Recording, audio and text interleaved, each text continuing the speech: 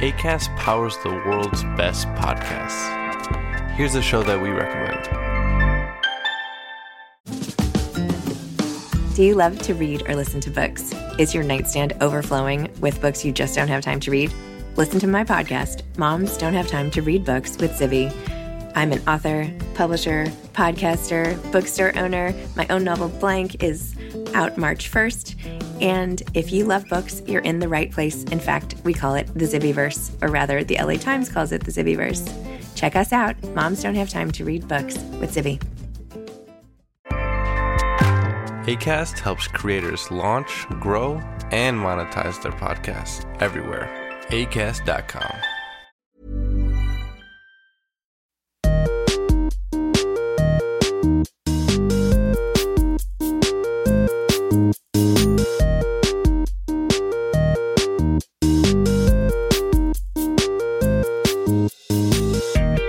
Hello and welcome to the very first episode of Spawnpoint, a new podcast about video games, life and family. I'm your host, Keza McDonald, and every episode I will be talking to interesting people from the world of video games and beyond who also happen to be parents. This is a gaming podcast for tired people, basically. That's the vibe. Coming up is an interview featuring two voices that you will definitely recognise if you've played basically any game in the past 10 years, but before we get to that, I wanted to talk a little bit about why I'm doing this. Obviously, as a mother and full-time journalist, I have so much free time that starting a podcast really seemed like the best thing to do. If you don't know me already from the internet, I've been working in the games media for about 15 years. I was at IGN for a while. I was the founding editor of Kotaku in the UK. Right now, I'm the video games editor at The Guardian newspaper. I'm also a parent. I have a toddler, I have a teen stepson, and I have another baby arriving imminently. So anyway, having spent my whole life playing games and writing about them for work, I sort of didn't expect that becoming a parent would change that much about my relationship with games. Before my first baby was due, I took a whole month off work, and I spent a lot of it sat on my couch playing Final Fantasy 15. And I naively thought, this is good. Maternity leave is going to be great. Catch up on all sorts of games. But then, of course, the baby was actually born. And that rather punctured my illusions about how parenthood and video games were going to fit around each other.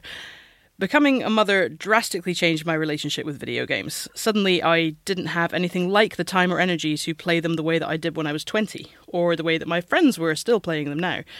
A new game would come out, and the whole world seemed to be experiencing it together in the first couple of weeks, and meanwhile, I'd feel like it would just be passing me by entirely whilst I existed in a sleep-deprived haze. My friends would be miles and miles ahead of me by the time I found even a free evening to try out something like Destiny 2 at the time. Even the conversation around video games, the news, the updates, the Twitter controversies, all that stuff, it all felt really, really hard to keep up with. I think the nadir for me was when an old and dear friend gently declined my request to join his Destiny clan because I wouldn't be playing it seriously enough, which, although completely true, was a pretty damning summary of my new situation. So for a while I felt really sad and insecure about all this, to be honest. I felt a bit like I didn't count as a proper gamer anymore, which is obviously ridiculous, but bear in mind I was very, very tired and quite hormonal. But then also when I got back to work about a year later, as a games journalist, I worried about my ability to engage with these massive games like Assassin's Creed and Red Dead Redemption 2. And to keep up with online games as well, like Overwatch, because they just didn't seem like they fitted into my life anymore. I couldn't commit to playing any game that required me to be in a certain place at a certain time with young children. It just became impossible. I'd listen to some of the gaming podcasts that I enjoy, and someone would say, like, oh, I'd spent 10 straight hours last Sunday playing Dark Souls 3, or everyone would get into a really nitty-gritty conversation about the latest update to The Division or whatever else. And I'd be sitting there thinking, this is just not my life anymore. I just can't play games like this. For the first year of parenthood, by the time I even got a chance to start playing something, the conversation felt like it was already over. So I started writing about these experiences, and I discovered pretty quickly that I was far from alone out here. I'm not the only person who feels this way. The fact is that gaming is a very time-hungry hobby. And once you have kids who start taking up a lot of your time and energy, it's easy to feel like you're out of the loop pretty much instantly. On Kotaku, the comments were full of people with 2 or 3 kids commiserating about how hard it was, or sharing tips on how to cope and make time for yourself. I felt like I discovered this whole new community suddenly. It was great. Fundamentally, when I was growing up in the 90s, it really felt like video games were mostly played by kids, and teens and students, but mostly kids. And now there are millions of us in our late 20s or our 30s or our 40s, and we've got busy lives, but we still love games. and I wanted to create a space to talk about them in a way that doesn't make anyone feel left out because they can't spend 30 or 50 hours a week with a controller. So, that's the point of this podcast. It's me, in conversation with other gamer parents, talking mostly about games, sometimes about parenting and family, sometimes just about life. We might have had kids, but we haven't had personality transplants, is the thing. We still want to know about games, we want to know what's going on with them, we still want to play. And then there's the exciting prospect of actually playing with your kids once they get a bit older. I experienced some of that with my stepson when he was a bit littler. He's a teen now, he never wants to play with us anymore, but I'm massively looking forward to imposing Nintendo on my younger children. So it feels like there's this whole new territory of relationship with video games that I've yet to explore. I really hope that this podcast can offer a sense of comfort and community to anybody else who's trying to fit games in around busy family life. So, now that we've established why this podcast exists, it's time to hear from my first guests, who are Troy Baker and Nolan North. After the break, I'll be chatting to them about their careers as voice actors and performance artists, the era of the dad game, Ghosts and Goblins, Parenthood, the BAFTAs, and their YouTube show, Retro Replay.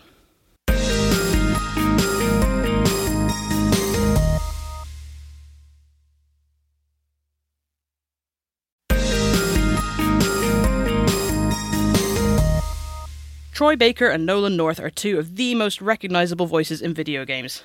If you've played Uncharted, Assassin's Creed or Destiny, you'll have seen and heard Nolan as Nathan Drake, Desmond Miles and the Ghost, amongst loads of other roles in TV, animation and movies, and games obviously. Troy Baker was Joel in The Last of Us, he was Booker DeWitt in Bioshock Infinite, he's been both Batman and the Joker in various titles, and my favourite of his roles is probably Kanji in Persona 4.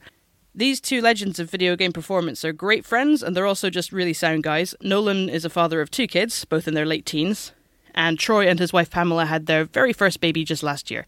So they were speaking from opposite ends of the parenthood journey, which was really interesting to hear for me. They have a show together on YouTube, Retro Replay, where they play old games together and switch wildly between different voices every 2 minutes. It's a great watch. We met at a hotel bar in London during Comic-Con.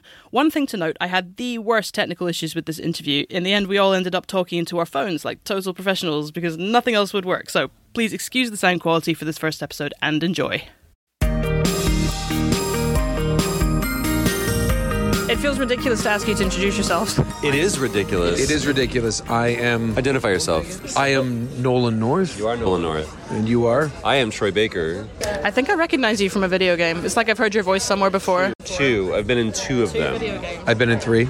Hey, we're not playing toppers. Everyone will know you from being Nolan North and being in a bunch of amazing video games, and also for being some of the people to sort of bring video game performance into this kind of zone it's in now where people are getting BAFTAs for it. This guy has. It took him 3 times to get nominated before they finally we'll give you one. Troy and I both have been nominated 3 times, and they finally just said, well, we'll give Nolan one. We'll just give it to him. But you also, you got a special recognition award last year from BAFTA, didn't you? It was a huge honor. It was very, very special, honestly. I mean, I don't really covet awards, but I will, full disclosure, a BAFTA just means something to me because I grew up as such an Anglophile. My dad literally raised me on BBC television. He loved Fawlty Towers, and so that award is just, and I think there's something that goes along with acting that it almost feels like it was born here. The theater and Shakespeare and all these things just across the Thames, and it just seems like that. Yeah, it's very, very special, and I look forward to the day when my friend here receives his. My special award where they give up on you. You're like, look, it's a BAFTA punch card. You're like, hey, if you don't get 3, we'll give you one. Like Jeff Keighley's a buddy of mine. His show is fun to go to. The BAFTAs is the one that I'm like, I want to put on that tux. I want to be in there. Dara O'Brien is a hilarious host. You can tell he's a gamer. I've been to some game shows where the hosts have been disingenuous in their nerdery, you could say. I'm not going to mention any names, but some people have been like, they're clearly not a gamer. And I think a lot of the award shows in the States have become so commercial. And the thing about the BAFTAs here, whether it's BAFTA for film and television or theater or gaming, but it's the same. They give it a great amount of respect, and I think that's a testament to just the culture here. And then I think it's classier. It might not be as as big as the Game Awards in LA, or as big as they want. Like the vision for games. I feel like there's always this tendency to define games by numbers, right? So it's like, oh, it's big, it makes so much money, it's so flashy, and so there's this weird desire to just make this really big, really commercial, really money-making show to show everything off. And then you have the BAFTAs don't have that baggage. They're just like, here we are. No, but that's also the industry where we're at. Like right now, with the show that we're doing, we're going back and we're playing retro games. Number one, because it's a great foundational start. Like we look. There's a lot of games that I didn't get to play because I didn't have the money to buy. I could either go over to my friend's house because they had the console, or I could rent this one game for the weekend, but that's all that I had. There's games that I missed that are like classics growing up, and there's games that he's never played. So we get to go back and it's like, you need to, in order to understand where games are, you need to understand where games have come from. So everyone will know you from all the very famous video games you've been in, but you're also both dads, right? I have a 19-year-old boy and a son who's turning 16 this coming Monday. Good Lord. That's basically adults. They are adults, sometimes more adult than I am, and it's going to be interesting. This discussion should be interesting because you're just starting fatherhood. Yeah. And I'm, it's a lifetime job, but typically at the end of we're no longer... His watch is ending. Yes, my watch is ending. I'm off the wall. The one thing I remember, I haven't been an avid gamer since I was younger, and I remember starting to work in this industry, and it was so much more rewarding to bring home a game and that my kids would play.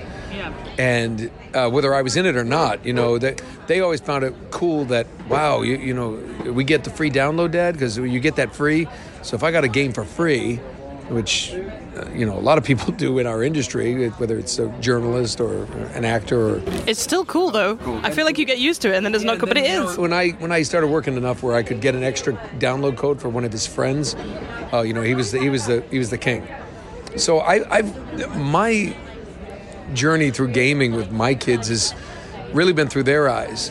I remember my son coming home because he had an Uncharted 2 or 3 t-shirt on in middle school, and he might have been in 6th grade, and all the 8th graders, or 5th grade, 6th grade, and the 8th graders, who were the upperclassmen at that school, were like, "Where'd you get that?" And well, my dad's Nathan Drake, and they're like, "What do you mean?" And then they Google it, and then I was going to say, that's like the kind of thing you'd hear in the playground and be like, nah. Yeah, and then they Google it, and then all of a sudden he's invited to have lunch with the older kids, hang out. So there were perks. They definitely had perks. The downside of it is them playing a game that I'm in and constantly dying. I think Uncharted 3, every time Nathan Drake dies, and that... I heard that in my house so often that I went out and bought them headphones.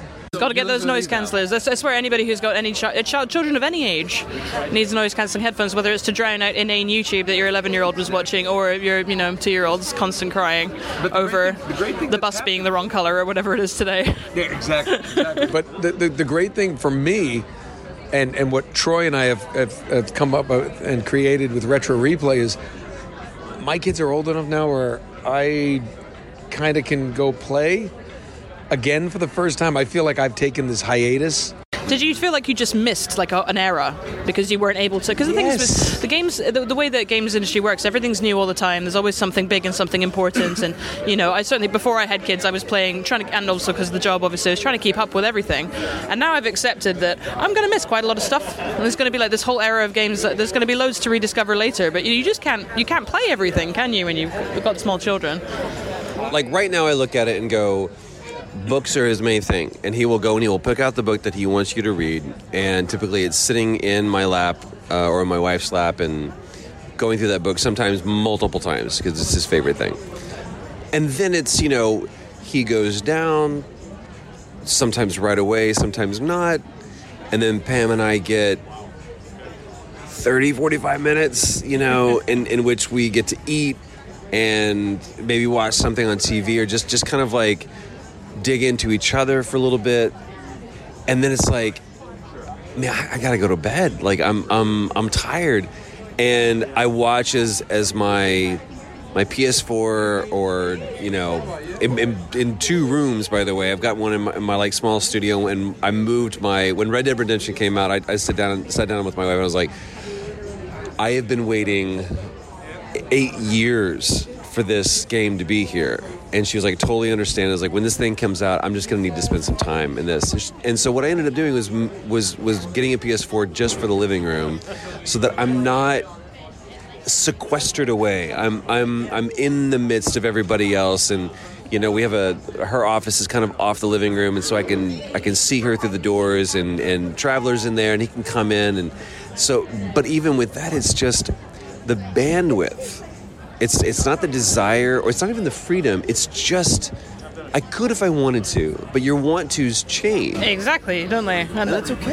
It's not just the amount of time; it's the amount of like emotional, mental, and like intellectual bandwidth that you have for stuff. Like I find now I can either be reading a novel or playing a game.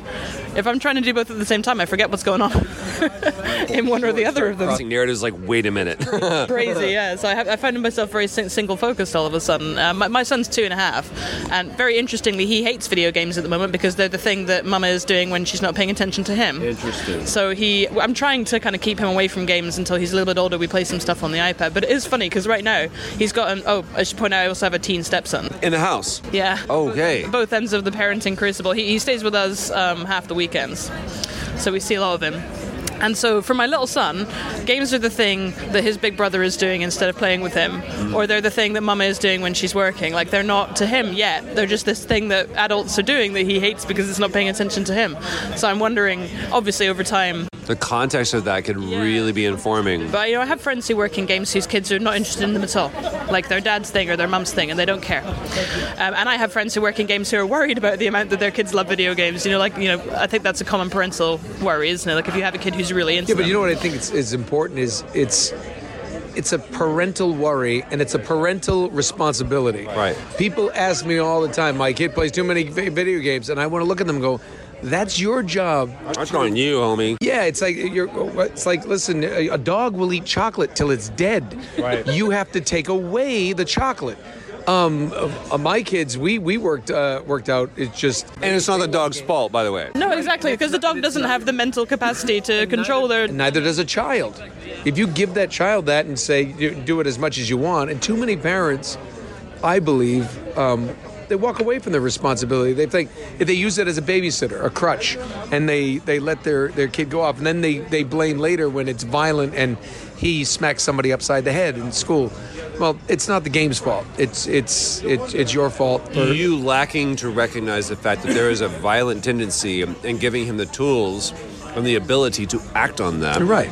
Exacerbates that. There's things like, as well, like the idea that if your kid is spending really a lot of time playing video games, it might. I think a lot of parents who know games well would see that might be a sign that there's something going on with your kid.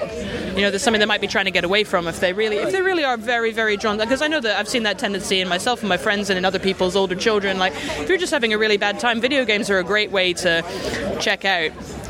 When I was a teen, I definitely spent a good couple of years. We all did. Yeah. But that's as a teenager. One of the main problems, especially that we have in the States, most parents run from, as opposed to they constantly have to be entertained. It's like, I need Traveler to be bored at some times. That's where imagination comes in, isn't it? Yes! We sit out in our front yard with no toys, no anything, going, figure it out, bro. Yep. Play with that blade of grass. And he's never bored. He's always like, all right, so I'm checking out this. And he's an inherently inquisitive mind. We've seen that from day one before. Yeah, but you know what? I'm going to jump in on that.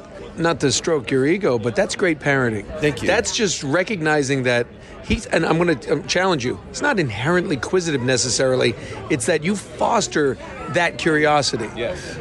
George Carlin, who a phenomenal comedian, I think one of the modern day philosophers. Yeah. He once talked about, he said, parents have play dates and schedules and gymnastics at this time and playtime at this time, then we're going to do this, and then this, we're going to eat that.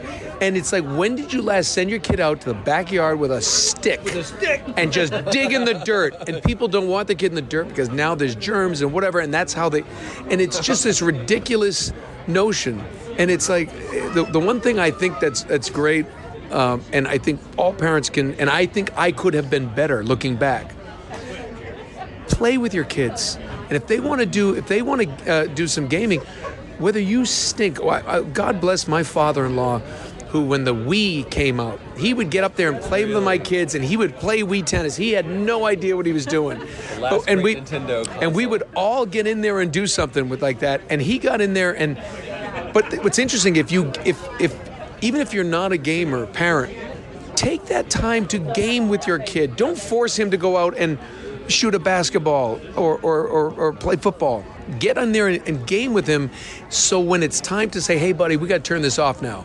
Why? It's like, well, because, it's our eyes. We got to sit there. And so if you can stop, your child will learn that he can stop too. And it doesn't become this habit that I believe, in my opinion, poor parenting.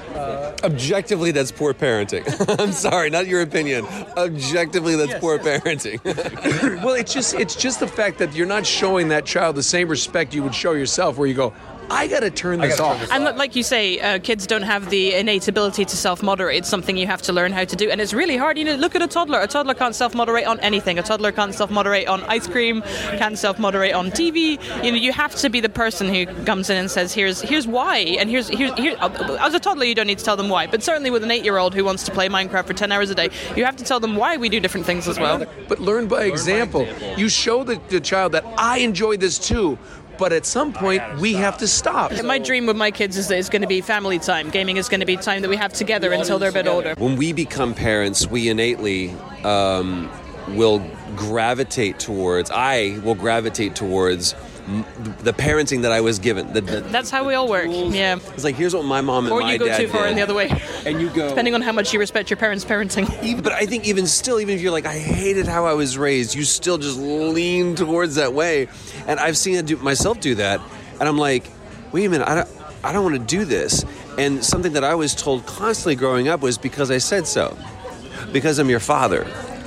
And that assumption of authority, at the same time of the abdication of the authority and the position that my father did so many times, is sending so many mixed signals for me that I forget about the discourse that can exist between you and your kid.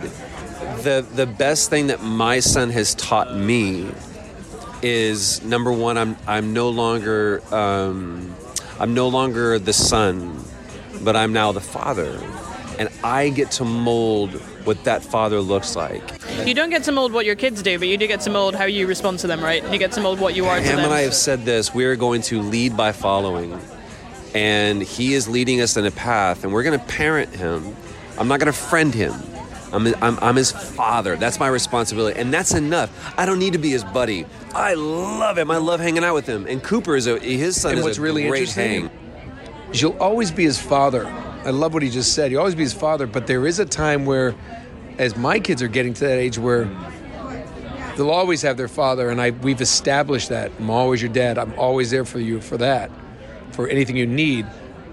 But the cool thing is, and Troy's witness to this, my kids have become really great friends and hangs. Cooper's a great. My oldest son is 19, and he's gone on a number of convention trips with us to Australia, and he's been to a number of places. And he's an actor himself now, and he's been working. He's been doing stuff. But it's beyond his years. Yeah, and it's so amazing for my friends, for me to see through my eyes, my friends enjoy him whether I'm there or not. And it's no longer, it's Nolan's son. It's like, no, that's Cooper North. And he's his own man, and he's doing his own thing. And it's this amazing transition that you sort of start to see. And the other thing I love is, like, that you just said, and I think this is really good for any of your listeners, is be open to letting your kid teach you something. Yes. Be open to letting your kid go, what are you playing these damn games?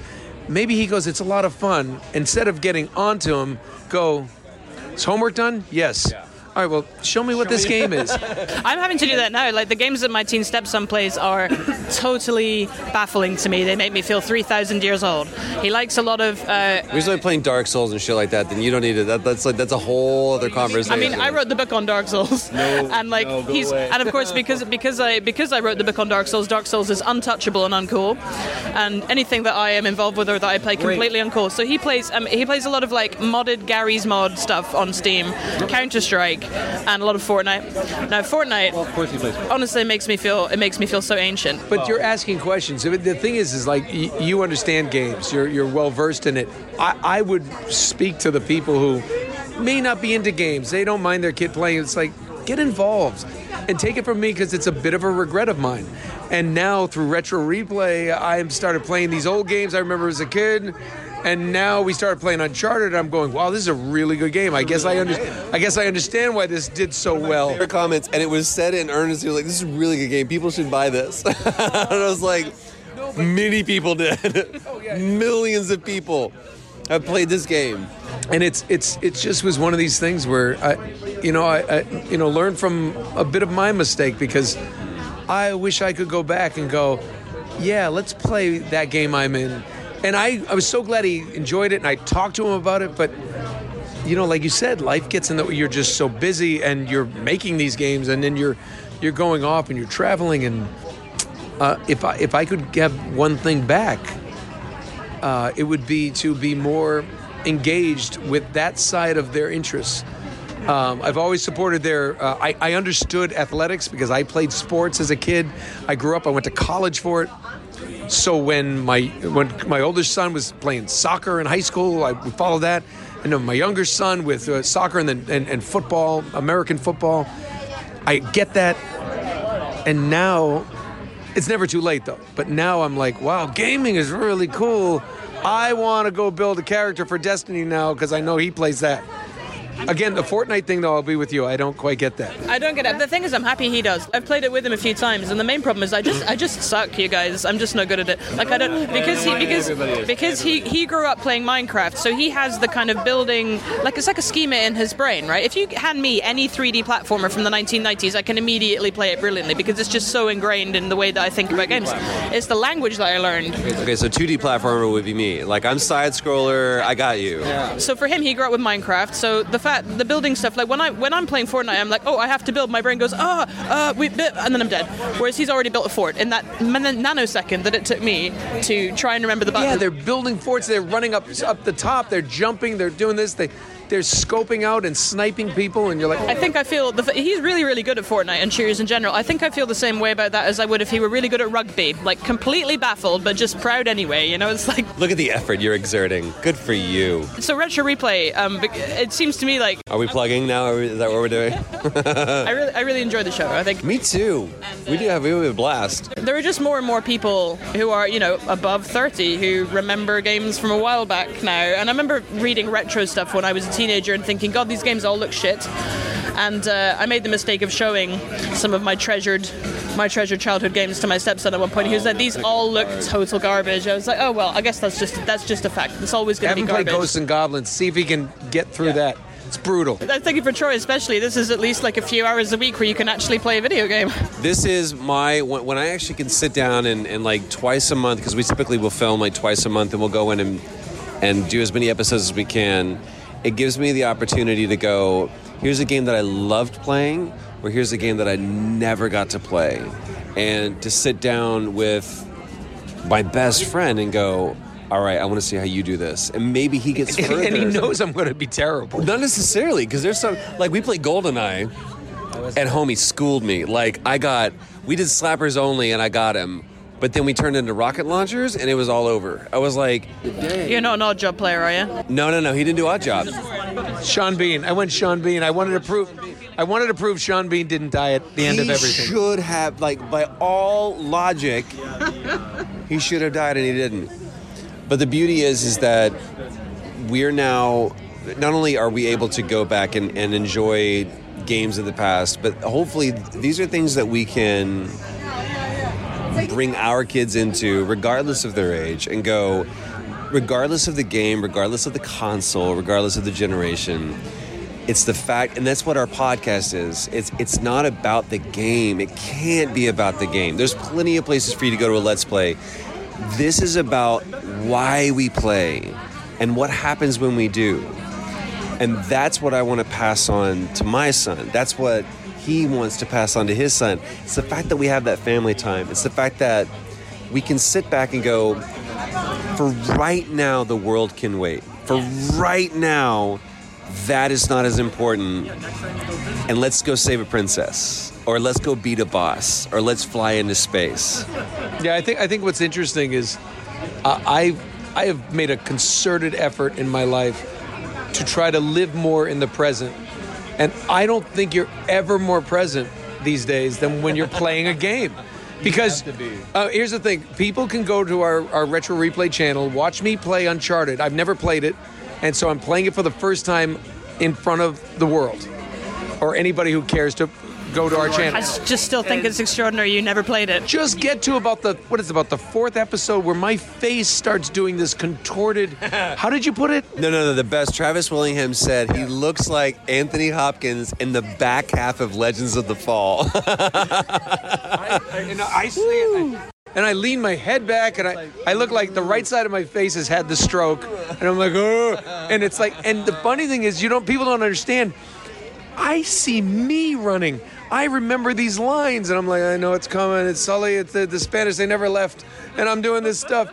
And that brutal thing on the jet skis, that was awful. I couldn't wait for him to get... Exploding barrels on a rushing river.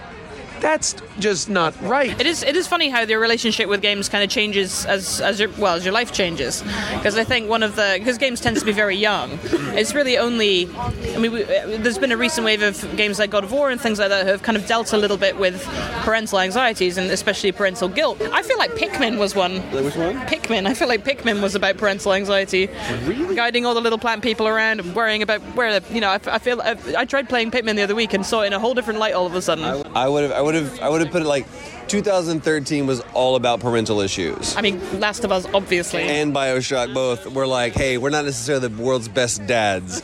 But I think that you're absolutely right. I think that there's a layer of gaming that exists for the 13-year-old. And there's a layer of gaming that exists for those beyond who have experienced where gaming has come from, that they can look back and go, this is why I still they're still making games that I want to play, and this is why I play. Yeah, but you know what's interesting is especially at places like the convention we're at, one thing that I'm constantly reminded of is gaming is ageless. Yeah. I have met people in the UK, a man in his 70s took the train down. He told me 3 hours to say hi, to get this signed. Is this for your grandson? He goes, no, it's for me.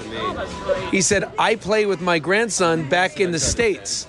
I play through everything. I play Uncharted. I'll play, and then now he was on to other games, but he plays online, the multiplayer with his grandson. He said, and I beat him. And so you're talking about teenagers to 70-year-olds, and I think that's a testament to gamers in general, that they're savvy. They love that, and I just spit on this new myth of narrative games are dead. It's like I've met people today going, I don't know what's going on with Destiny right now, but there's no more story. Where is the story from Destiny? And I have nothing to tell them because I haven't been doing it in a while. I feel like they've shifted direction. This is year 15 for me as a games journalist. And when I left home. I basically left home. I left school. I kind of ran away from home to become a games journalist. My parents were obviously delighted that it almost like joining the circus, but sure. I was going to say I think they would have preferred the circus, but here we are. So I was 16 years old when I got my first job on a games magazine. So my entire adult life, I've been growing up alongside games in a professional sense as well as a personal sense. I've been thinking about them every day in a way that you wouldn't if you were just a normal person with a normal job that didn't involve games. So for me, the change in the intensity of my relationship with games when I had my son was massive. When my son was born, I rediscovered games in a way I hadn't seen them in years, because I just played Breath of the Wild for an entire year. That was all. I didn't think about anything else that was going on. I didn't have to worry about the newest Assassin's Creed or whatever else was out that year. On the Switch. Yeah, I learned to breastfeed lying down so I could play more Zelda on the Switch when I was on maternity leave. And I really rediscovered that kind of what I got out of them in the first place, because they've been work for me for so long. If we do Legend of Zelda, that's like that's one of the first, like, this is a huge game. Chrysalis was mine, so I didn't know the difference between... nobody had done, like, a review on... By the way, you want to play Zelda, that's the one that has the... There's not going to be any sequels to Chrysalis. But I played Chrysalis, and when we first started doing this, I went back and I loaded up my little RetroPie emulator and was able to play that game that I started almost 30 years ago. And when I finally beat it and I got to that, I was like, the sense of accomplishment that I had was with no cheat codes, with nothing else but just time and determination. Sheer will. That sense of accomplishment. That's something that I want my son to know. And however he gets it, if it's through gaming, if it's through sports, whatever it's through, is like, I want you to understand what it feels like to not cheat your way through, but to fight through it. I feel like games are very good for that, or can be. Some games aren't. Some games are very, like, feed you spoonfuls of sugar, aren't you wonderful, aren't you brilliant, power fantasy all day. Other games do kind of really emphasize that you have to earn something and get there. And I think that was something I loved in games when I was younger. When you have kids, it makes you see all sorts of things differently, obviously. But for me, like, that rediscovery of, like, now I'm going to be seeing games through his eyes again, and it's going to give me that same kind of, like, return to what I liked about them before they became a job. Look, life is going to give you boss battles. You need to know what it feels like to go up against a boss that you don't feel equipped for. You need to learn how to scavenge through life and be able to find the power-ups. You need to be able to go through life understanding that this is your one go-through. Most importantly, you need to know what it's like to fail. You need to know what it's like to fail and try again until you conquer that. I mean, to this day, I may have a stupid download thing that my son made me put on my phone, and my wife will turn over at 3:30 in the morning going, "Are you still playing that?" I'm like, "I'm not going to sleep until I beat this." And by God, I will beat it. But you know what? I've learned more in my life from failures than any success I've ever had. Sure. And I think that's another great thing that gaming can bring to a parent or a child. It's just... know that it's okay to fail, and it's even better to get back up, dust yourself off, try again. That's it for the first episode of Spawnpoint. Thank you to Troy and Nolan for being the very first guests on the show, and thank you very much for listening. Please let me know what you think. You can get in touch via email on hellospawnpoint@gmail.com. I'm on Twitter @KezaMcDonald, and if you've enjoyed this episode, you can subscribe and leave a review on your favourite podcast app. There'll be more Spawnpoint very soon.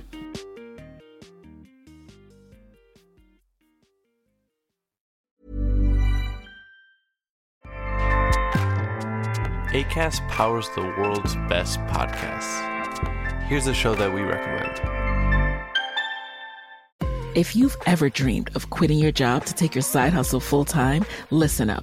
This is Nicaila Matthews-Okome, host of Side Hustle Pro, a podcast that helps you build and grow from passion project to profitable business.